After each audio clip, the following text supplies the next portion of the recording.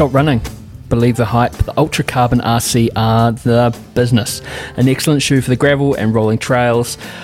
Harken back to the good old days of the do-it-all trail running shoe. These are actually fantastic. I've been running around a pair for a couple of weeks. Head along to scottrunning.nz to order yourself a pair, but be quick because stock is limited. Oosh. Wild things. Did you know that they have such an array of benefits for you as a VIP member? Not only the Trail Directory, not only the Peak Directory, not only access to Rob's Couch, not only the shop, but there's just the general good vibe of being a Wild Things VIP member. So go along, check out wildthings.club, sign yourself up, do it. Do it, and get yourself some Currans. I mean, I could reference the first ever ads that we ever did on DCR when we had the whole bit about Ultra sending us threatening letters because we had besmirched them, but I won't do that. But I am sorry that I called the nerds at Currans eggheads. That was wrong. And this week, our guest is Currans athlete Dan Jones. He was drug tested at Western States, but Currans are batch tested, quality control, so he didn't have to worry about anything sus getting into the purple pills. 100% natural. Helps keep the gut good in hot conditions and great for recovery and immunity. We could go on forever, but look, see what all the nerds have to say at currans.co.nz. They've got the science for you.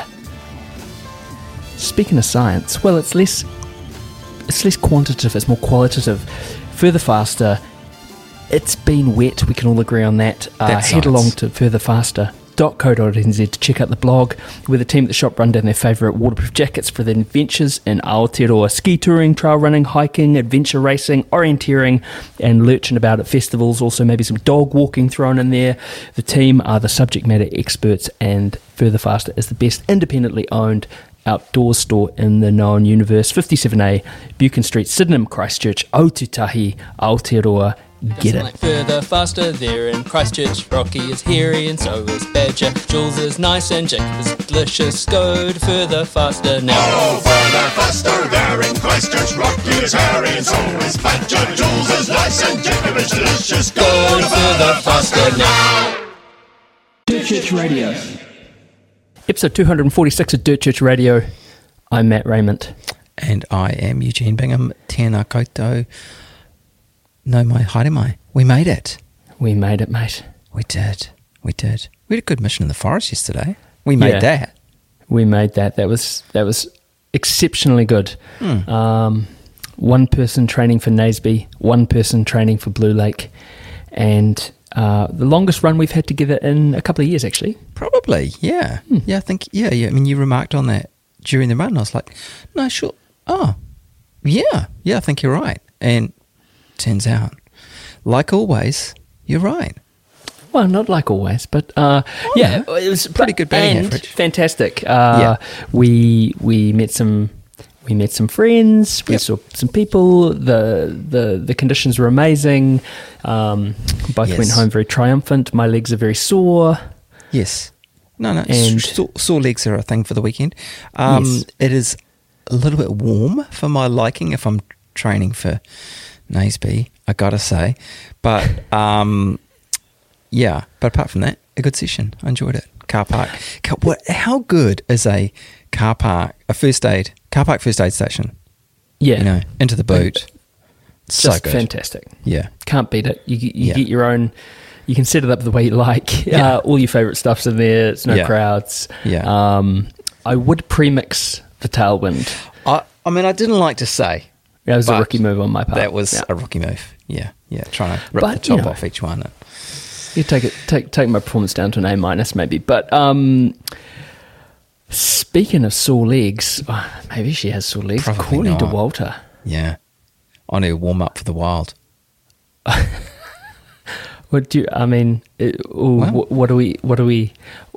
are we thinking with Western States course record smashed, Hard Rock course record obliterated, fastest ever human being to do the double, Jeff Browning's record, Bronco Billy, gone.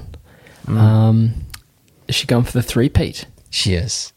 I mean, I think she's going to be the fastest person to have done those two, plus the Wild.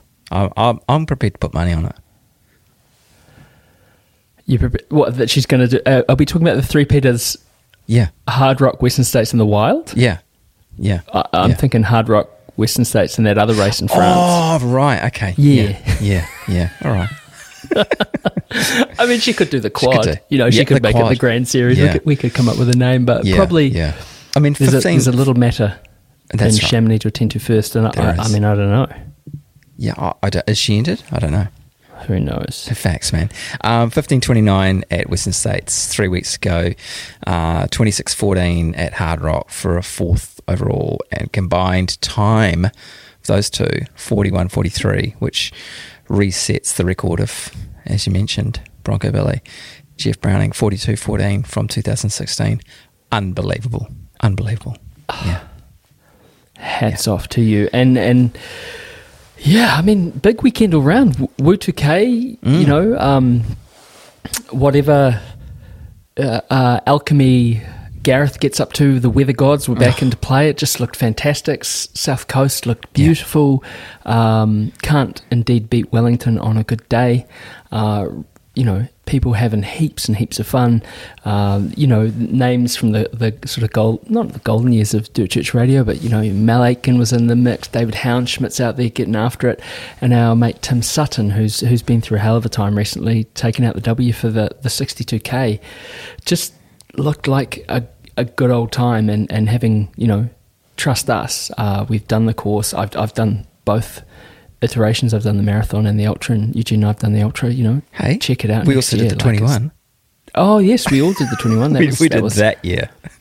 We did that year when Gareth had obviously not paid his dues to the weather gods, and we all paid for it. That was a good year. But good old W2K. We love it, and it looked like a heap of fun. This week, one of a Wellington resident. Well, he's moving out to the heart, but Dan Jones. The return of Dan Jones. What a ripper of a chat we had. 5th place at Western States under his belt. Carrying on the traditions. Fiona Hayvice. Are we claiming Cecilia Fleury? Yeah. Yeah, right, claim it. Top 10 in 2017 and 2018. And, of course, one R. Croft of Stillwater Greymouth went and won the damn thing last year.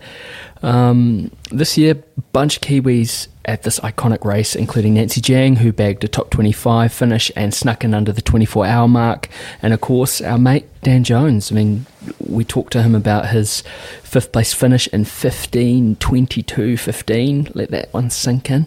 About the build-up with Hayden Hawkes, pursuing the dream, and big announcement announces what he plans to do next, which, I don't know about you, man, but this took me by surprise. Oh, absolutely. When he started talking about it, it's like, he's going to go and do that. And then it was like, he's going to go and do what?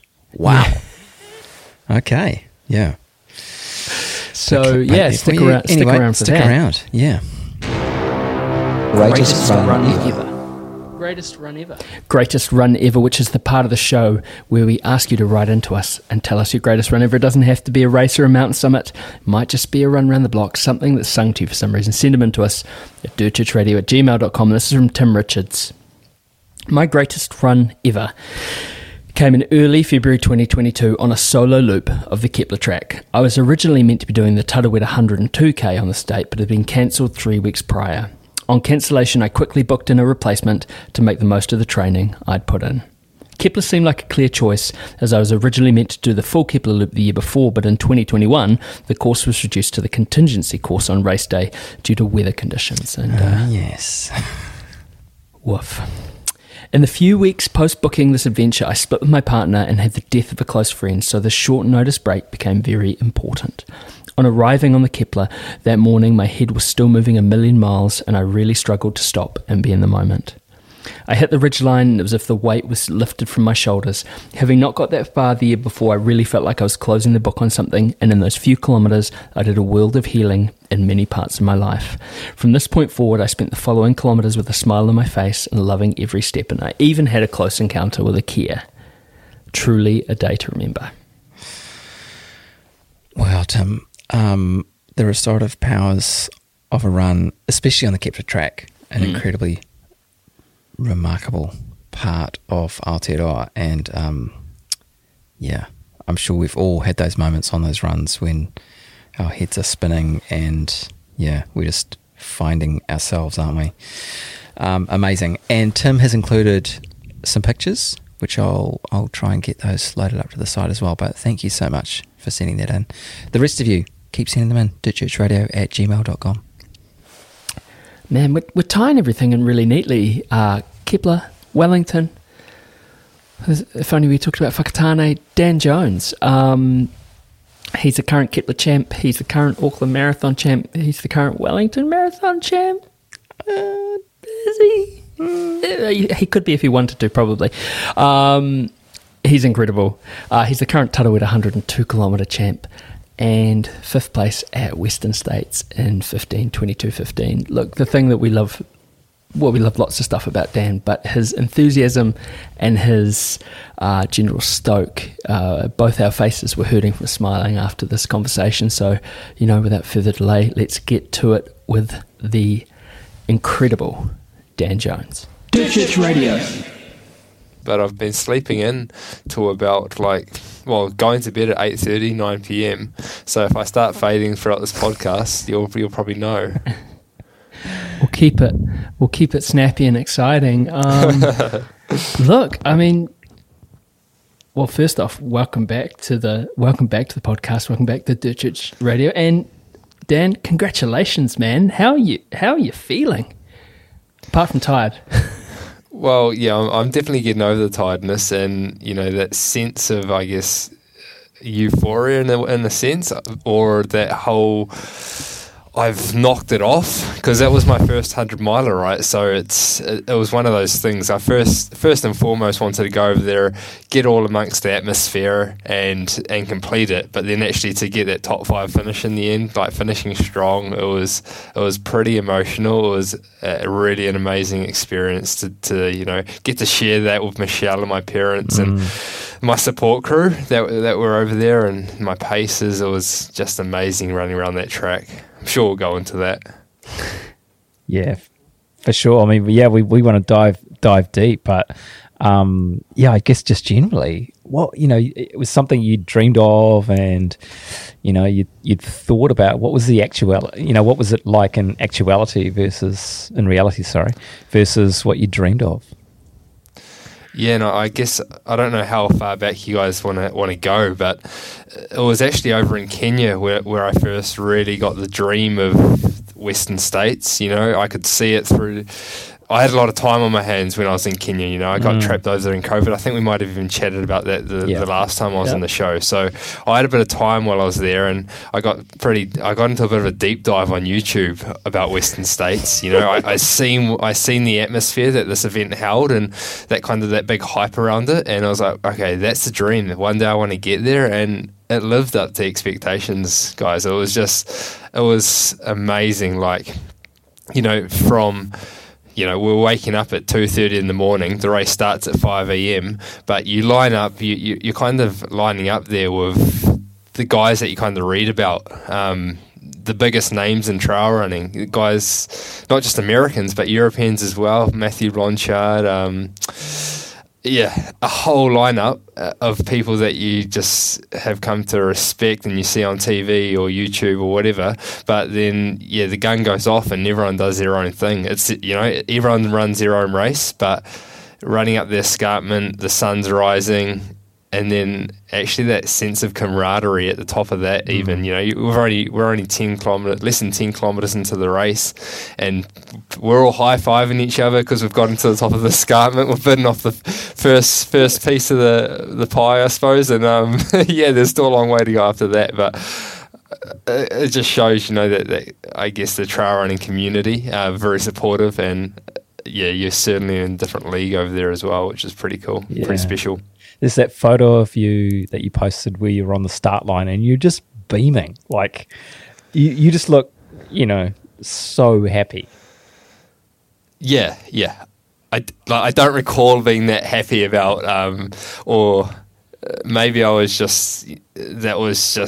portraying something that I wasn't feeling. I mean, I was happy. I was certainly happy to be there, but I was definitely in race mode. And Yeah. I don't know how someone captured that kind of, just that moment. I don't know if someone said anything to me or what, but, I feel privileged. I feel so grateful to be there. It takes a lot to get to these start lines, not just for me, but for anyone, everyone that's lined up at a trail race or a running race or something that we've had a big goal to get to. We've all got these goals, and if you get there to the start of it and you're about to knock off something that has taken a lot of effort to get to, then I think we can all be very appreciative of being in that moment.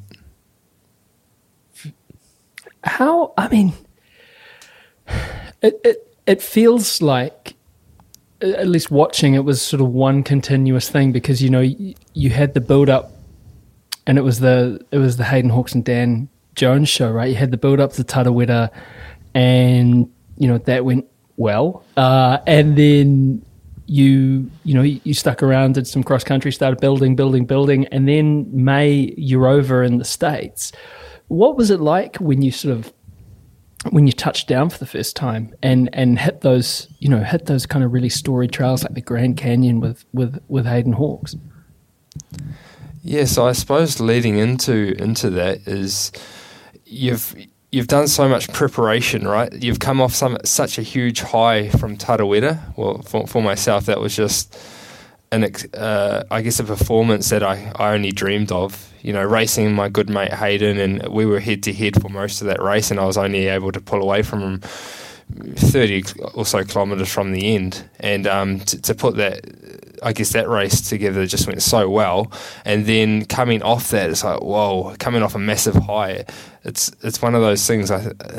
Probably a lot of people experience it, where you have that kind of come down, and it's like you've put so much effort, so much dedication into a goal that you focus on, and you have that come down. It's like, oh, okay, I've really got to respect the body, make sure that I recover properly here, and not just jump straight back into training, but appreciate what kind of effort that was to come through, and then start that build up from there when you're mentally ready and you're physically ready. So I did that, and I probably did try and come back too quickly. I jumped into the New Zealand Trail Running Championships, and my body certainly didn't really go as well as I wanted to that day, but I think that was actually probably a really good thing, because I was like, okay, I actually probably need another week after this race to actually allow myself to recover properly, and then let's get that build going from there. So I was doing some awesome training after that. I was doing some like 240 kilometre weeks in New Zealand, and with a lot of vert involved as well, because I knew what the preparation that I had to put in to get to Western States in the best shape that I possibly could. And I mean, I don't know what you want to call it, like sacrifice, or there's always opportunity cost, and sometimes that means it becomes a bit like an obsession, and you're just like, okay, I've got to maybe take a step back from that hard out training, because I need to recover as well. I need to, I guess, make sure that I do achieve a little bit of balance in my life. And we've all been through it. We put so much effort into something. We're like, oh shit, yeah, okay. We're actually got to make sure that we're living a well-rounded life as well. But sometimes that's what it takes. And if you're doing it for 8 weeks at a time, 10 weeks at a time, then that's fine. And then you look at it backwards afterwards and think, okay, I've put all this focus at one time, and then you take that time afterwards to really deload and de-stress, and really be grateful for all those that put up with you when you're so focused on one thing. But no, getting over to the States after that really good build in New Zealand, I met up with Hayden in Boulder, and we did about 3 weeks of really solid training there. I got used to the altitude. Again, that's a little bit different from running the trails in Wellington. So it wasn't particularly hot actually over in Boulder. And with the Western States, the heat plays a major factor in that race on whether you can be successful or not. And so because it wasn't super hot in Boulder, we realised that we needed the heat acclimation work. So that's why we decided to drive 10 hours from Boulder to the Grand Canyon and spent a week there. I was sleeping in a tent for about 6 to 7 days, and we were just cooking on the grill, they call it, a barbecue, whatever, little camp stove. And each day was kind of dedicated to running down from the rim down to the Colorado River and back up. We didn't do it every single day, but we put probably a lot of stress on the body. And unfortunately, Hayden picked up a little bit of an injury. I picked up a little bit of a hamstring niggle. Actually, I'm only on about the second or third day. What we've got to realise is the Grand Canyon is as big as what people say it is. It's like huge. It's like a 10-mile descent down to the Colorado River. Then obviously you got to get back up, and you're dealing with the heat, the altitude. You're still at about 2,000 metres there, so you're dealing with both those things. And so maybe that was a little bit too much, and I pushed one of the downhills a little bit too hard, picked up a little bit of tendinitis, and I kind of feathered it for the next week or so. And it did come right. It did come right before the race for myself, but unfortunately I was so gutted for him. But Hayden's knee packed up a little bit, and he started the race but wasn't able to finish it. And it's just one of those things. Hindsight's a wonderful thing, right? Sometimes we look back at and say, hopefully we've done all we can, but maybe we pushed a little bit too hard in certain aspects. And you only find out these things when your body breaks. But that's part of that drive and trying to be the best that we can be. Because at that level, you guys are on the line, I imagine, quite a lot of the time. It's a fine line. Yeah, and that's exactly right. Like, I think it's one of those things that we all have these things in life where, you put so much effort into something, you're right on that brink between what is going to make us super successful or what could break us sometimes. And it's particularly the case, I guess, in professional sports where, you got to think, everyone else is doing as much as they can and whatever their bodies can handle. And if I can do maybe more than them, or not just more than them, but just put in all those extra 1%ers as well, getting all the best recovery that you can do with nutrition, sleep, everything like that, then hopefully that will allow us, along with our mental fortitude, to actually get us out and get us to that finish line first. And sometimes, what comes with that is injuries, and hopefully they're not majors, and hopefully, you can recover quickly from them and, get to the start line healthy. How do you, when at that time when the hamstring did start to play up, how do you cope with, not catastrophizing it? Sort of, trying to just keep it in context? That's such a great question, because I know everybody has had these little things pop up, and when you've been striving for something for so long, it feels like so long, it's become your whole life for a little while here, then it can mentally, it just plays on your mind every second of the day, and you do things that you normally maybe wouldn't, prodding it every 10 seconds, this has got to be helping, or doing certain exercises, which may be helping, but you've also got to let it rest sometimes, and sometimes that rest will be the best thing for it. And I guess that's the beauty of a taper, right, is you're backing off your mileage. So for me, it came at a decent time, 3 weeks out, where I was backing off my mileage anyway, and the way that I was, instead of, as you say, catastrophizing it, is it's not, this isn't going to wreck me.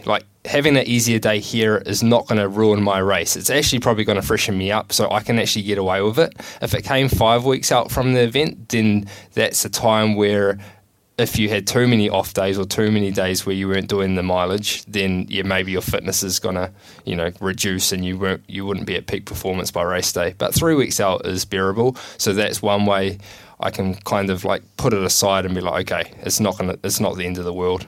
Yeah, so I think that's a good thing to keep in mind for others as well. Like a few days here and there to actually recover from these smaller injuries is not going to ruin you. So do that rather than making things worse. And I push through for a few days, but with like small injuries like that comes experience, and you kind of start to learn what will get worse and what will hopefully just go away. And it went away. So sweet.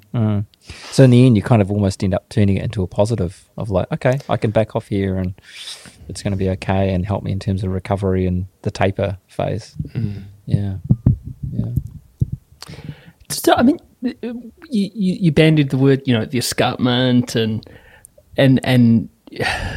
Western States is so iconic. I was running with my daughter last night, and we were talking about she was trying to turn it into a general knowledge question, a question and answer session for some God unknown reason. And I asked her, well, who was the first person ever to run Western States? And she didn't know. She talked about Gordy Ainsley and stuff like that. It's such an iconic race. What is it like? I mean, those first 10 kilometres at Olympic Valley, I mean, what were the conditions like? There was a lot of snow, hey? Yeah, and I guess I haven't really talked through the race much, but leading up to this race, there was a lot of chat around how much snow there was going to be on the course, and thankfully a lot of the snow did start to melt in the last 2 weeks before the race. So I think conditions were average to high snowfall, let's say, or snow on the ground. And so that did make the high country quite challenging. It just meant like it slowed things down a little bit for the first part. But one thing about the race this year was that it didn't get as hot as what it has been in the past. So that actually helped speed it up later on. So as long as you stayed on top of everything, you could actually finish a lot stronger. Going up the escarpment is amazing. You hit the snow like fairly early on. It was like halfway up the escarpment, you're straight into snow. So what people probably don't even realise is you're running the first bit, but then you are power hiking. You are like, once you get to that snow and the steeper parts, because people do want to save the legs for some of the later stages of the race. And so that was quite surprising even to me. I was like, oh, okay, that's quite nice. It doesn't feel like a complete lung buster. You know how you'd think it was starting out, like maybe Kepler, you're boosting along that track and then you're straight up that grunty hill all the way Luxmore and you're just on the gas the whole time. But this is more like a little bit more relaxed and you're like chatting with people, and it's really cool atmosphere because some of the spectators go up at about 4 a.m. in the morning and they congregate at the top, and it's just super cool. You're getting high fives, there's people with cameras, and they're capturing the moment as well. Some of the pictures that came out after the race, just stunning. The sun's rising in the background over that whole valley, and you're in the snow, but down below it's just greenery. It's awesome. It's just so beautiful up there. And then, that's just the start of the high country, and I was in the first group. There was one Chinese guy, he had taken off a little bit, but I was in that front pack, and you're almost leading it at one stage. Well, you're leading it, we're all taking turns, and unfortunately, like there were some bits where the water was like eaten away underneath the snow, and my foot fell through the snow in this little creek bed, and I fell forward, and my knee fell through as well and hit into a rock. And actually at that point I was like, not making excuses, but I was actually like in a lot of pain. I was like, oh no, this is not the end of my race. They're just here. Surely my parents had come over, support crew me. My partner was there, support crew me. They were waiting for me, at the 50-kilometre aid station. That was the first crewed aid station, and I just couldn't believe it. I was like, what have I done? Just swearing at myself, like, you idiot. Why didn't you watch that? I was watching, but some things you just can't really control. And so that kind of played on, like, it was just hard to run my normal rhythm. I couldn't really like bend my knee as much as I wanted to. So I was actually like grabbing handfuls of snow and on the uphills where we're walking anyway, just trying to rub it on my knee to keep the inflammation down. I should say inflation, jeez. been watching too much news. It's congruent. Yeah, keep that down as well. Yeah. And so, yeah, further along, I was thankful, like, that pain did subside at about the 60 or 70 kilometre mark. But if I'd been running through the whole 100 miles with that kind of pain, it would have been a super tough day. And even for the first 40, 50k, I was like, no, this is going to be a hard day. But it was just mainly painful on the downhills because there are some really long descents, and it was fine on the like kind of climbs where we were power walking or running. So it did come right. And then, you know, the rest of the pain takes hold, right? So the fatigue and the sore quad or the sore other niggle that's going on or that comes on during these long races comes aboard, and you forget about one thing, and the next thing comes up. So it's just how it is. But no, it's just one of those races where you've just really got to keep going, put one foot in front of the other, and think about not just race in the moment. So like always be looking forward to that next aid station, and just take care of business. Really, like you've just got to keep control of your nutrition, make sure you're eating, make sure you're cooling when you can, going through aid station, because even though I said it wasn't a hot year, it still got up to 30 degrees plus in the canyons, which is, you try running like that for 10 kilometres, let alone 100 kilometres or 100 miles, it was tough. It was just thinking back on it, it's just so tough. Yeah, that's the thing, isn't it? You sort of people say, "Oh yeah, what was it, fourth coolest year or something like that?" And you sort of, "Oh well," but it's, like you say, the temperature's are still high. It's you're not running at the top of Mount Luxmore anymore. It's hot. Yeah, but how you mentioned the camaraderie and stuff, and Hayden, as we said, didn't have a great day, and it didn't work out well for him. Were you conscious of what was going on with him? Does that play on your mind at all, or are you just kind of like focused on what you've got to do?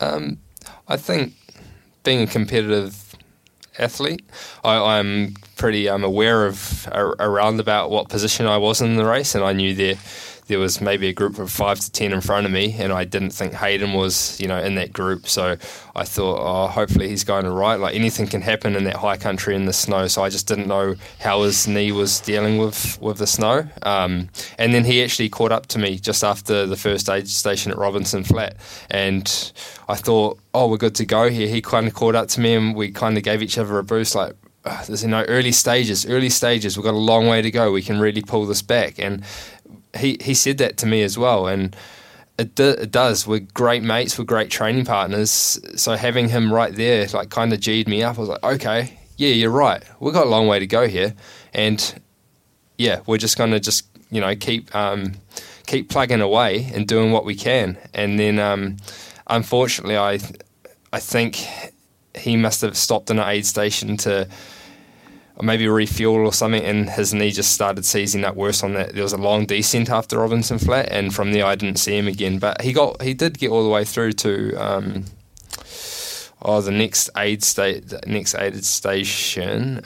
Where was that? Just before Forest Hill. Anyhow, yeah. Yeah, so he got quite deep. Yeah, about the 100 kilometre mark. But from there, I think it was just he was in too much pain, and so he decided to pull the pin there.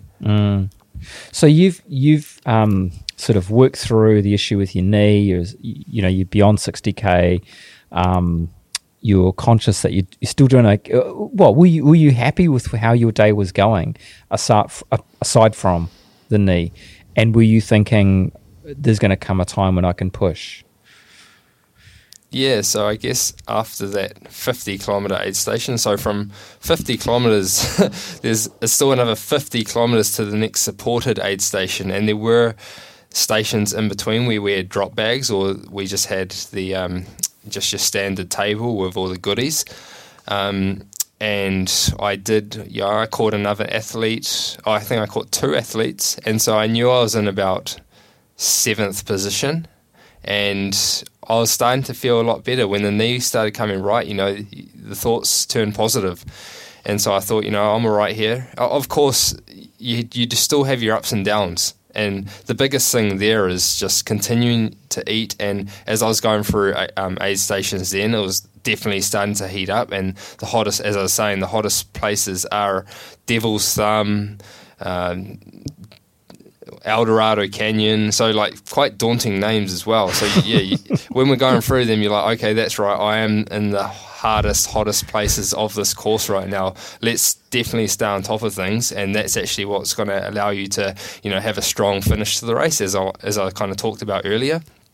So yeah, I was actually running with Jeff Colt, he's an on athlete, on running shoes. He was looking strong as well. So I was like, okay, I'm going to try and work with this guy. And yeah, we went through the first one. I think it was Devil's Thumb Canyon. It's a massive descent and real steep ascent up into another aid station. And then that might have been Eldorado. I can't remember the order of things anymore. Jeez, just brain scramble, to be honest. And then, we went into the second one. I had a bit of a bad patch, to be honest. And had a bit of stomach upset. He pulled away from me, and I was just like, come on, let's just get it together. When that happens, you just got to reflect on what the last kind of 10, 15 kilometres it looked like. Am I getting enough in? And I thought I was. So I was just like, okay, let's just stay on top of the hydration. We're going to have bad patches in this race, and if I can get through that.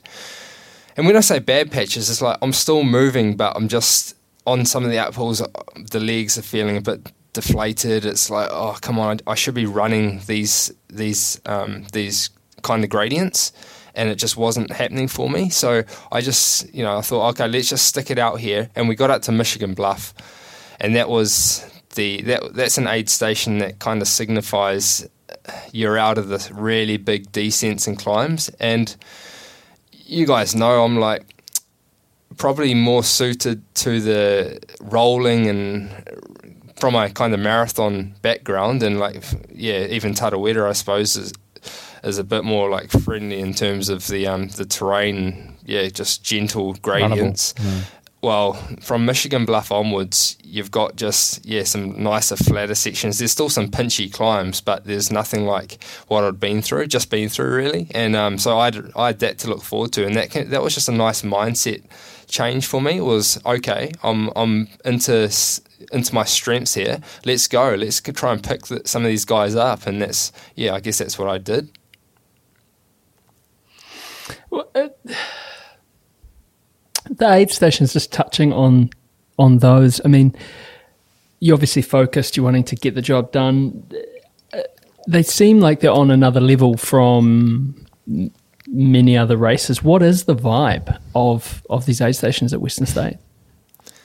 Yeah, I think the reason for that is because they are just so important. The whole vibe is, I don't know, from an athlete's perspective, is just get in, get as much ice and cold water and whatever thrown on you as possible. And then, you're swapping out nutrition. People, from my parents were just shoving potatoes into my mouth. Michelle's like, give me a banana, like shoving that into my mouth. I'm like, I'm appreciative of it, because I've got my hands full with like handhelds, and I don't really have a lot of cognitive function going on at that point. It's more just like I'm just trying to take in what I can and trying to get in, get out as fast as possible, but making sure I take care of the basics. From a support crew perspective, they've actually got to drive like, how long was it? Like, I think 2.5, 3 hours from the start line to the first aid station, just because it's a bit of a roundabout way to get there. So, they've got it full on as well. And again, it comes back to a massive gratitude for them coming over from New Zealand and actually going through that themselves. And my mum straight away said, I'm never doing that again. But I think she's kind of come around. She's one and done. So I mean, presumably you're going back next year, right? Like, you've got a ticket. So exactly. So I think maybe she, after the initial shock of just so much driving around and the pressure of aid station, she's come around to the idea a little bit more, I think. But they did bloody well, to be honest. and yeah, there's a lot involved. So I guess everyone's got their own station within these aid stations. You've laid out all the food, or as much, like you've got ice bandanas going on, and as soon as your athlete comes in, it's all guns blazing about trying to just do all these different things. And so for me, like, as you approach the aid station, and this should be the case for any runner in an ultra marathon anyway, is you guys would have experienced it. You're coming out to an aid station, you're like, oh, I've got to do this, this, and this when I get to this aid station, right? And you exit the aid station, you realise, oh shit, I've forgotten to do this, this, and this as well. It's like, oh yeah.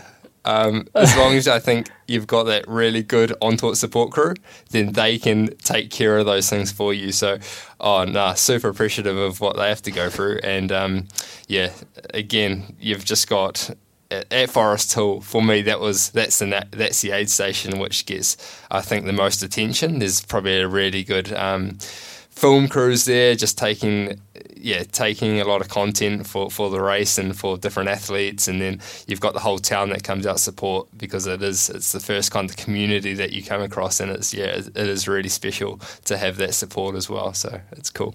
What is that like, being sort of almost at the like a star in a movie or something? You know, because you got so much activity around you. It's you once again, you know, you're not at bloody Rainbow Reach anymore, are you? You know, it's a full on thing by the looks of it.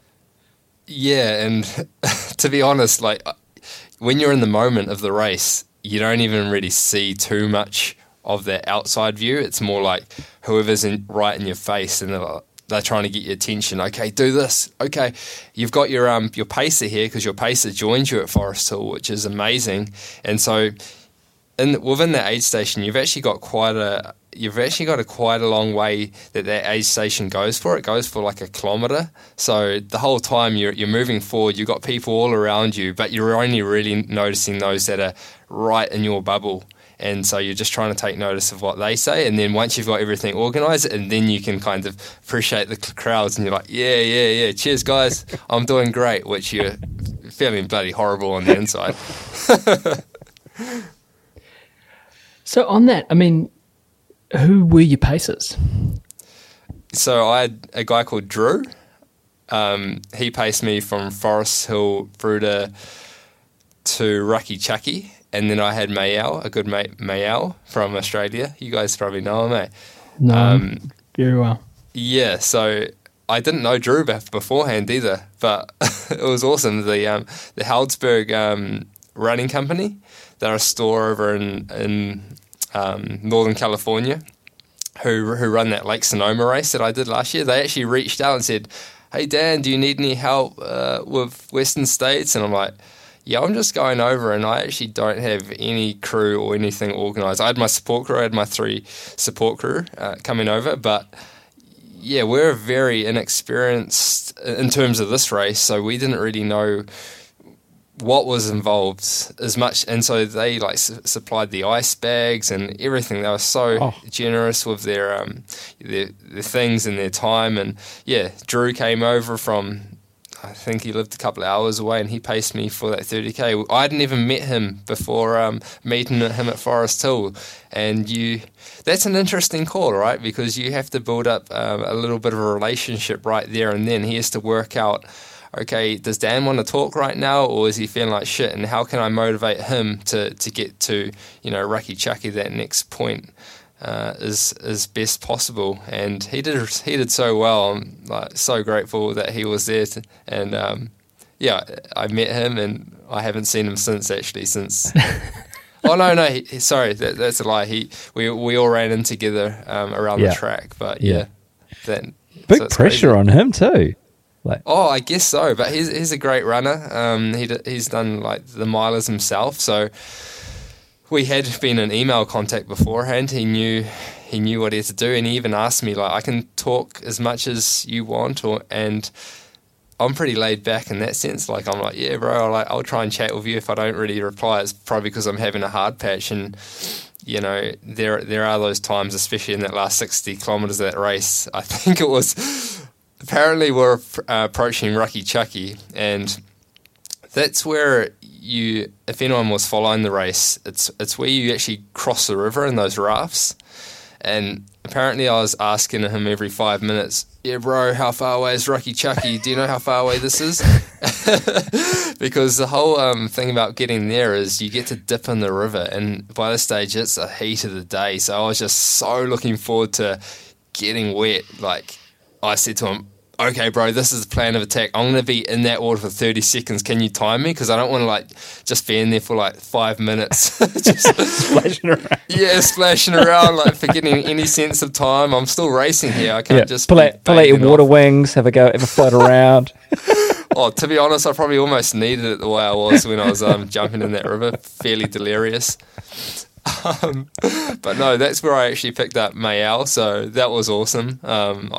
We'd been doing some training together up in Olympic Valley the week before, and he said, hey bro, like, yeah, I'm probably going to be available for the race, and if you need a pacer or need any help, then that'd be great. And so I was like, yeah, I leapt at that, because it's, you know, it was awesome having Drew there, but it's also great having a mate who knows you and knows how to really push you along as well. And that last 30k, I needed it.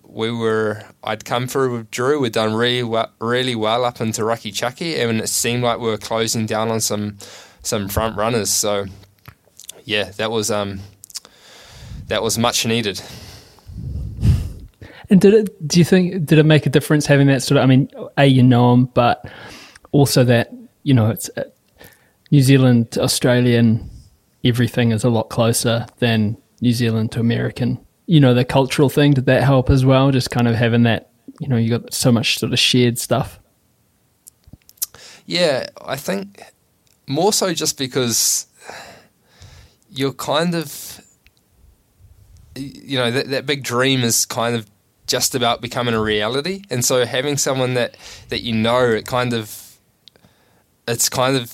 inspires you to, okay, come on, like, let's just give anything now, like, there's no point holding back. We just got to, like, yeah, pretty much just make sure we go 100% right to the end. And that's funny saying that, because there's still 30 kilometres to go.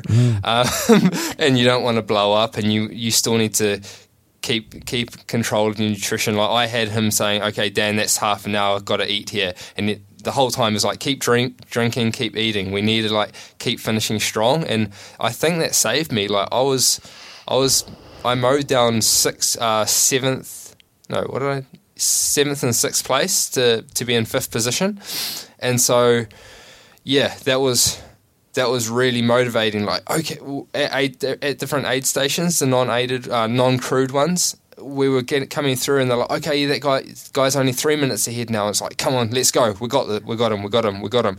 And so, yeah, we're just doing that, and we caught up to 2 people in that 30-kilometre space. And then even in the last, like, 10k, we were catching the Chinese guy in fourth. Yeah. And, yeah, it was just one of those things. I was given everything. And, you know, I still think back and wonder, could I have pushed harder? It's just one of those mindsets. Like, I'm sure I was pushing as hard as I could. I was in so much pain. Like, afterwards, my sore knee was swollen. I had a big bruise on the inside of my left quad. I'm not sure if it was just muscle tearing, just, you know, just random stuff from pushing so hard. But I was saying to Maj, okay, no, I've got, like, he was saying, we've got this guy. And I'm like, yeah, I'm going as hard as I can. Let's go. But in the end, there's a point called Roby Point. It's 1 mile to go, and there's a big climb up to there. And we're coming up. I was digging it in, and I could see the guy. Like, there's some big switchbacks about 2k from the top, and I could see him up ahead. And I was like, okay, the gap's only like 1 minute. Like, anything can happen. If he cramps up now, we're good to go. Like, I am going my hardest, but I'll be sprinting that last mile from Roby Point. But it just turned out, you know, I pushed as hard as I could, and I got up to the top of Roby Point, and he had gone. It's, you know, a mile downhill, so there's no way you're going to catch it. And from there, you're allowed to run in with anyone can follow you in. And Michelle was there, Drew was there, Mayal continued on with me.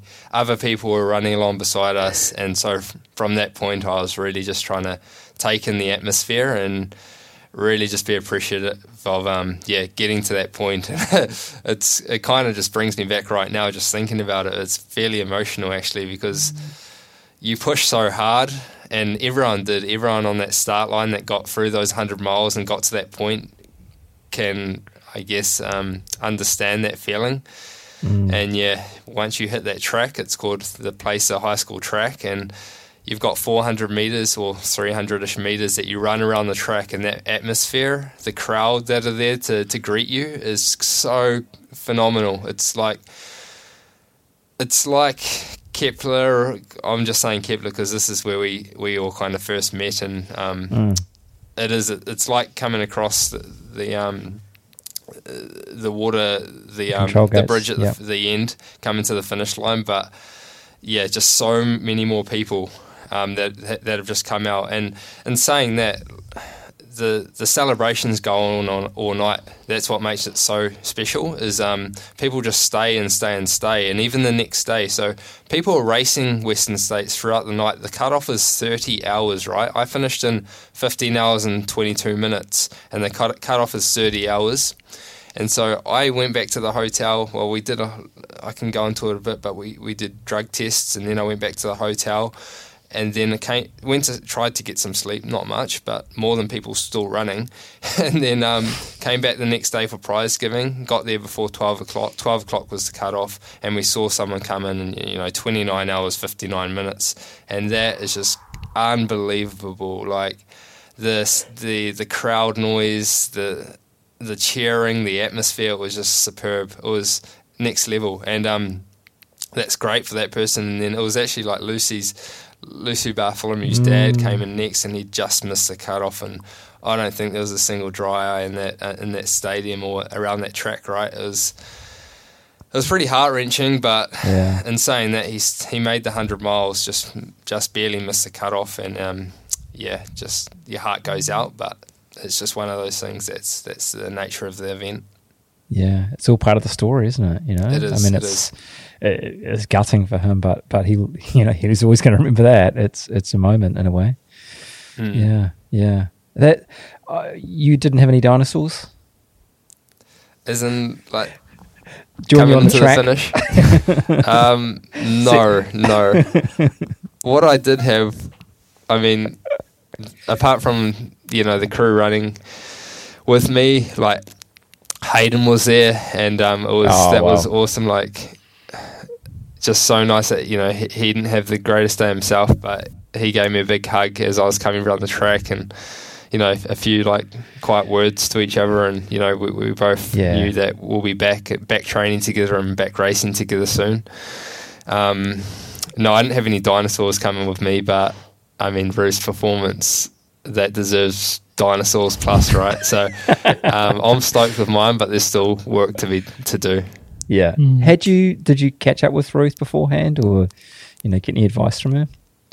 She definitely wished me the best, and I had reached out previously, months and months beforehand. Yeah. Probably just getting the basics and things, and getting advice there. But no, she's awesome, and just truly opened up the world of ultra running for New Zealanders, and it was really inspirational actually watching her last year, and it made me want to try and get there myself all the more. I mean, it's in a way she's sort of smashed through a barrier in a way, and for someone in your position must just instill you with even more kind of confidence and knowledge that Kiwis can fly, we can do it. Yeah, that's exactly right. And I think you always have really, when you put in the kind of training that we put in, we all have to have that confidence that we can achieve the best possible result anyway. But to actually see Ruth do it on, at Western States, but also it's not just Western States. She's been, trailblazing for many years now, and seeing how she has gone from, I guess, working part-time to just pretty much being a professional runner. It's not just turning up and winning these events. She's a complete professional in all regards of the sport. So that's really cool to see, and it just shows, if you put enough dedication and enough effort and everything else that goes with it, then we can achieve these things.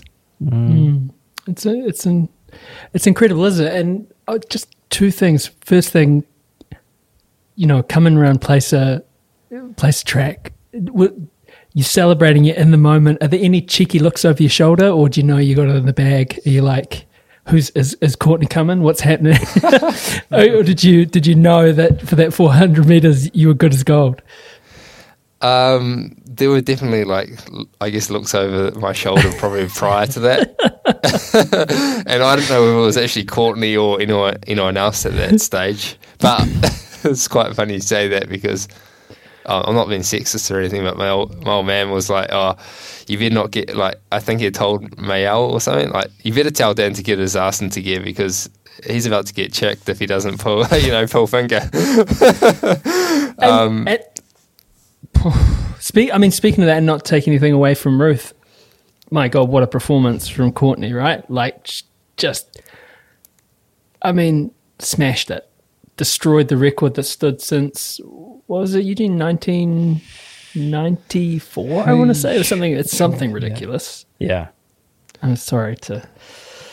Amazing performance. Absolutely incredible. Oh, as you say, just crazy. And you're like, that's phenomenal. It's one of those things you think, because she's obviously raced Western States before and won it, and then, I don't know, were the conditions that good? Holy, it's it makes me kind of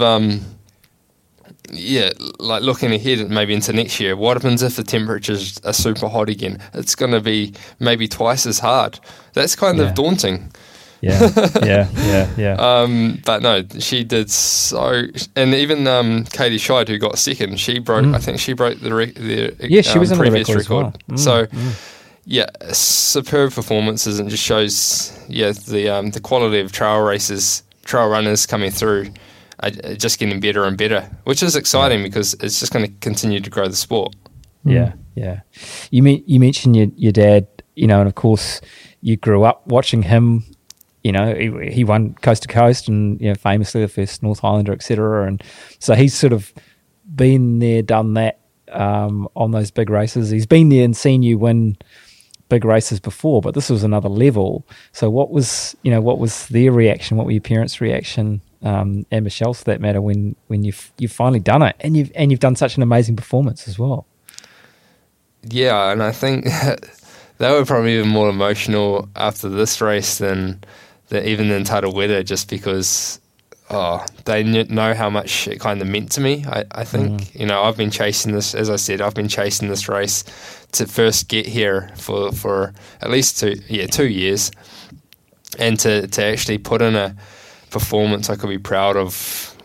Just getting through 100 miles is super cool anyway, but to actually finish right up there was and I think they saw the effort that I put in, not just my training as well, but on that race day I left everything out there, and they were fairly emotional. They were right there on the finish line, and hugged my mum, and we're not the most hugging kind of family really, but with my dad, I should say, hug my mum quite a bit once in a while, but my dad as well, just big hugs all around, and we're just super pumped. And of course Michelle, I think she was the first one. She was the first one I hugged right there, and just there to greet me and kind of hold me up as well, because I was fairly staggering at that point. And people were saying I looked fresh-ish crossing the finish line, but I was feeling like maybe I was on my last legs. It's really hard to know, isn't it? You feel like you can let go once you cross that finish line anyway, and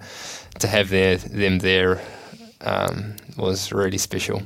That's so good. It's so good. And sorry, just to fact check myself, it was 2012. It was Ellie Greenwood's record, and Courtney DeWalter broke it by 80 minutes.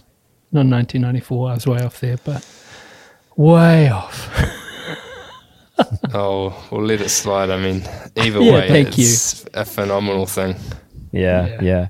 Hey, you mentioned, that pursuit of this dream, and you went off to the States last year and hoped to grab a golden ticket, and it didn't work out. But looking back, do you think that was an important part of what it took to get here, and did it just in a way make it more special? I completely think that, to be honest. Like, I've thought about it myself as well. Even I think back to traveling to Kenya and getting trapped over there during COVID times. Well, the whole reason I was going there was to actually improve my performance in the marathon and try and represent New Zealand. That was my big goal, is to represent New Zealand at a World Champs, or ideally a Commonwealth Games or Olympics. And COVID, it really put a bit of a handbrake on that goal. And it was one of those things coming out of, COVID times, we were allowed to travel again. It was somewhat difficult for me, I guess, to swap over from the marathon running back to the trail running, because I feel like I've flip-flopped a lot in my endurance career between road, trail and multi-sport. And to think it kind of in a way felt like I was quitting, I guess, my marathon dream of representing New Zealand to really dedicate myself to the trail running. And that's why I think I kept on doing, not just kept on doing, I was performing in New Zealand level at Auckland Marathon and things like that.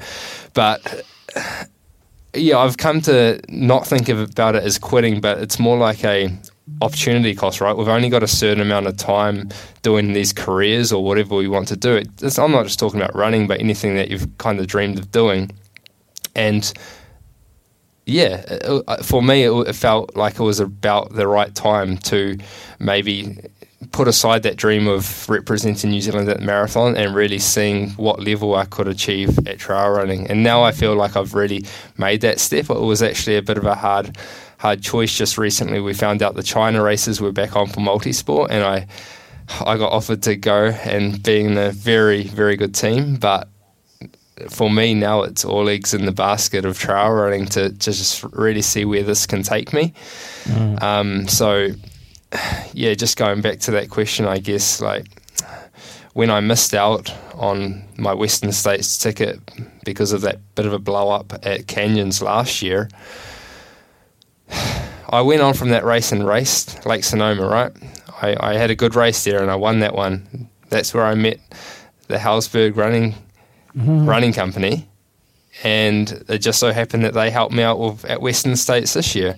So if I hadn't had that stuff out at Canyons, I wouldn't have met them. I wouldn't have done Tarawera, because would I? I don't know, because I didn't get to Western States. I might have already had an automatic entry, but who knows, right? It's just the opportunities open up when something doesn't go your way, as long as you keep putting in the effort. And so it's just crazy. It's just crazy to think about that. And it's not, as I keep alluding to it, because not everyone here that's listening is probably a runner, but it's just one of those things. Opportunities come up all the time when doors close. So, just keep pumping out the effort, and then hopefully things will work out. Yeah, that's right. It's like it's not necessarily a door closed. It's just that one's maybe not the right one for now, but this one is, and this one will lead you to there, and you don't know. It all worked out pretty good in the end. Well, now I've got as you said, a ticket to the Western States next year, and there's plenty of races between now and then. And not to be too sort of, mercenary about it, but it's a huge result, and you've had massive results, and you're running through road and multi-sport and trails. Your career in that sphere, and doing cross country as well, has been amazing. Has there been more interest, because you weren't in the preview? How was it coming in? And not a dark horse, but there certainly perhaps wasn't the attention on you that there was on some other runners. Did you find that to be to your advantage?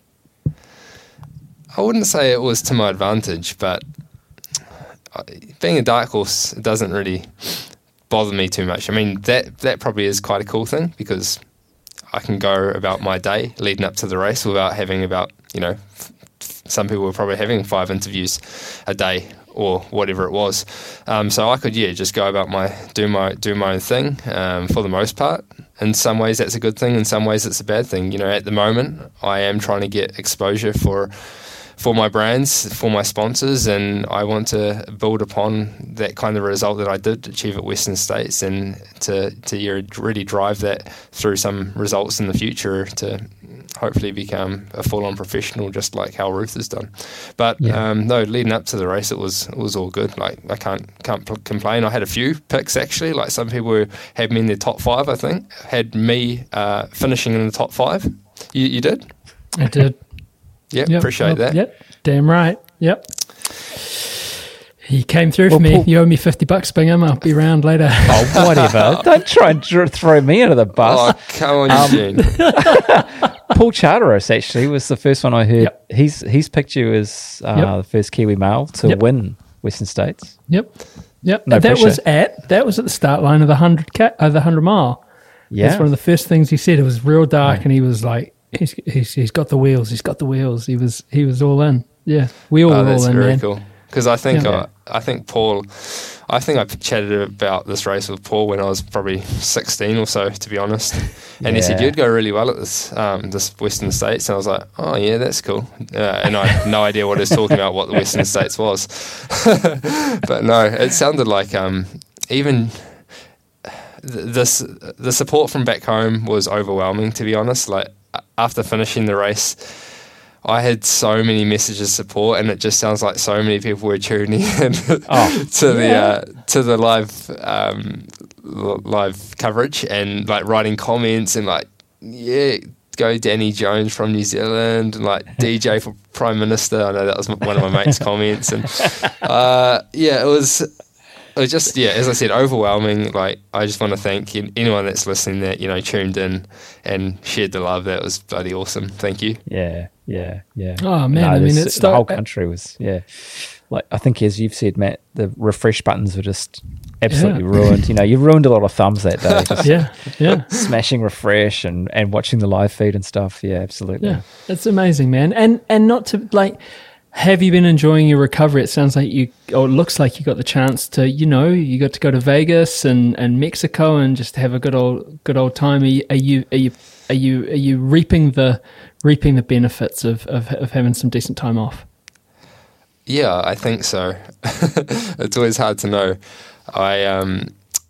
We shot off to Vegas, and Michelle dragged me around. I think my step count for that 2 days after the race was about 30,000 steps. So really nailed that recovery there. But to be fair, after the excitement of Vegas, we shot off to Mexico, Los Cabos, and that was when we could really relax, spend a bit of time next to the pool, drinking margaritas and just living the life. So that was really sweet. And then a little bit of warmer temperatures before we came back here to New Zealand, and we really got the trying to acclimate back to the colder weather, but also getting some wheels into motion for the next plan, which is very exciting. Care to share what that next plan is? Well, I'm glad you asked. So yes. So I'm sponsored by ASICS New Zealand, and we have been in touch with the ASICS Europe team, and well, it was a bit of an idea anyway before Western States. Was like, if I recovered well, maybe I would go across and race CCC UTMB the 100K, because I got that qualification by winning Tarawera. Yep. And well, the 100K CCC would be cool, and I'd be keen for that. But after talking to a few people, and I guess a little bit of a twist of the elbow by ASICS Europe, because I think they think UTMB the 100 miler would be even cooler than CCC, I might, I'm going to jump into UTMB. There you go. Are you? Damn. Yeah. Wow. Hot off Oh, the press. awesome. So Wow. you guys are one of the first to know about it, and I'm sure the listeners of this podcast will hear about it soon. I mean, a few people probably know because I haven't really been completely quiet about it, but I thought I'd announce it here. Yeah. Fantastic. So you had the poles out?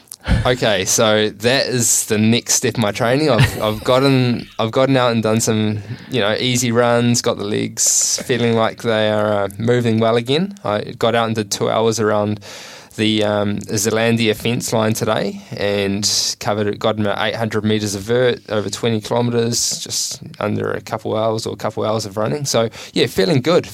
But that you're exactly right. With UTMB comes even more preparation. So that's a 100-miler with, I should know this, about 11,000 metres of vert. You guys probably know, something like that. Something ridiculous anyway. So I've got to get those poles out, as you say, and get some practice in, because I think the only time I've used poles before was back in my adventure racing days when I did God Zone. And so there's going to be a huge difference between running with ultralight poles and kind of just dragging my body around the Whakatāne area with probably way different poles 10 years ago. So you're going to be up and down tip track with your poles going? And more exciting news is I'm moving out to the hut. So tip track, or there's Mount Climbing, which is a nice 700-metre climb out there, or Belmont Trig, or even getting out into Tararuas is even going to be more accessible. So I'm looking forward to that. It's going to be more more hiking training with those poles, and hopefully I get decent with the technique, so I can really actually make good use of them rather than just carry them around just for the looks. Yeah. Now the white what do you call it? You need the racing suit with the white calf sleeves, but they need to be real Euro. They need to be faced perfectly. So you need to have the logo, like the ASICS logo, like faced really perfectly. That's for the look. I'm sure ASICS Europe will have that skin suit waiting for me when I get there. That's the one.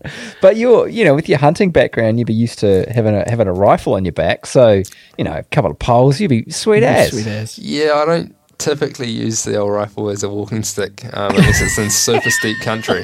But yeah, it's just going to be a different experience, right? So I'm quite looking forward to it. It's it's going to be a new challenge anyway, because you're right, there's going to be so much more hiking in that race, and I'm hoping from my outdoorsy kind of hunting background, like, at least I'll be used to the hands on knees type walking. The what do you call them? Running poles will just be another element. Yeah. Yeah, totally. It's you're right. It's it's like you've had so much time in the backcountry. What's a little bit of vert? Yeah, it's a little bit or a lot, I don't know, but it's just going to be super tough. I probably don't even know I don't know what I'm in for. That's the crazy thing, is like I'm going into this race coming off Western States, which has got about 5,000 metres of vert. To do double that over the same distance, that felt like a lot of hills, to be honest. So this is going to be next level. I'm hoping I can get out there a few weeks before the race to do a bit of recce over the course. But from what I'm aware, I don't think the altitude or the heat should be too much worse than what I experienced at Western State. So it's just more so going to be, getting some more time in the hills, getting used to that vert. The last K's flat, I hear. So got that to look forward to. and what we hear also is that first 5K makes the run through the Broad Bay look like a Sunday stroll, because it's elbows and super fast people sprinting super fast. But look, man, it's been incredible talking to you. We'll let you continue on your recovery, and how cool, like regardless of the result, like what a cool process for you in this year. Tarawera, Western, so the dub at Tarawera, 5th place at Western, and UTMB as well. Like, what a year. Yeah, well, I figure, the year's gone pretty dang good so far. Like, another experience for UTMB. I say this now, whatever the result may be, I've had a great year. And it's just going to be another hell of an experience, so why not? Just icing. Yeah, exactly. Are your Brilliant. parents going to come with the crew? Not this time round. You know, they still need a few more months of recovery after that first one, eh? Yeah, mum's recovery plan. Yeah, Driving from she country should to stick country to it. country would be a different thing, eh? Baguettes out the window. Oh, yes. They probably wouldn't mind it, you know, good wine country. Good True. wine, good cheese, good baguettes. Yep. Yeah. Oh, bro, Hey, thank you thanks so so much. much, Dan. It's been so Appreciate great it. to talk to you and, rest up, man. Yeah, absolutely. Hey, thanks so much, guys, and keep doing your thing for the awesome trail community here in New Zealand and overseas. We really appreciate it. Oh, Cheers, thanks, man.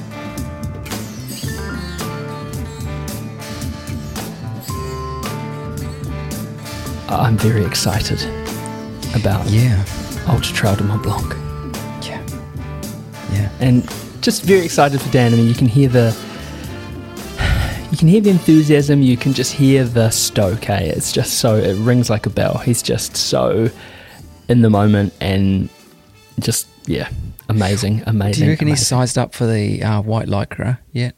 Yeah. Essex? I don't know. He didn't sound so enthusiastic about that. But Well, when we did talk to him, he was wearing like a was it a Swazi or hunting and fishing? yeah, like, it's definitely a hunting outfit. Yeah, A he looked like hunting he'd come outfit. straight out of the backcountry, didn't he? But that's the thing about Dan. I mean, you know, famously known as an incredibly fast runner, and runs in carbon shoes on trail and so on. So you go, oh yeah, he's got the running speed, he's got the road speed, but he's a kid who's growing up in the backcountry. He's growing up in the hills, and so he's going to love getting out in the hills over there. It's going to be in his I'm sure he'll be in his element. Absolutely. Yeah, and just the even for me, the thing, suggesting that a friend of ours who's also going over to race, also going over as an elite, but just the enthusiasm with which he was like, oh, get us in touch, put us in touch, that'd be so good, it's fantastic to see. Our sport needs more of it. So not as enthusiastic as he was over that ice cream that we sprung him and Michelle buying at the dairy in Tiano after Kepler. Yeah. That was a big ice cream. that was a big. Well, He was we didn't very enthusiastic necessarily about spring him, and I think our exact words were spring like, was the wrong word. But it was like, you should actually have two of those. Yeah. Like Yeah. you go hard, son. You've deserve earned it. that. Absolutely. Yeah. Anyway. But look, thanks, Dan. Incredible chat. And thank you all so very much for tuning in. We're on social media at Dirt Church Radio. You can email us at dirtchurchradio@gmail.com. You can find us on all the podcast platforms. Like and follow if you fancy. And you can download direct from the website, which is dirtchurchradio.com. Don't forget to write in with your greatest run ever. We'd love to hear from you. Have a read of them on the website. Have a look at Tim's photos this week. And then think about sending your own one on dirtchurchradio@gmail.com. Thanks to our sponsors, Scott Running, Further Faster, Currans and Ciali. Thank you to our Patreon patrons and Wild Things. Stay tuned for our show in 2 weeks where we've got another great guest lined up. Hey, Cornet. Hey, Cornet. Thanks, Rigby.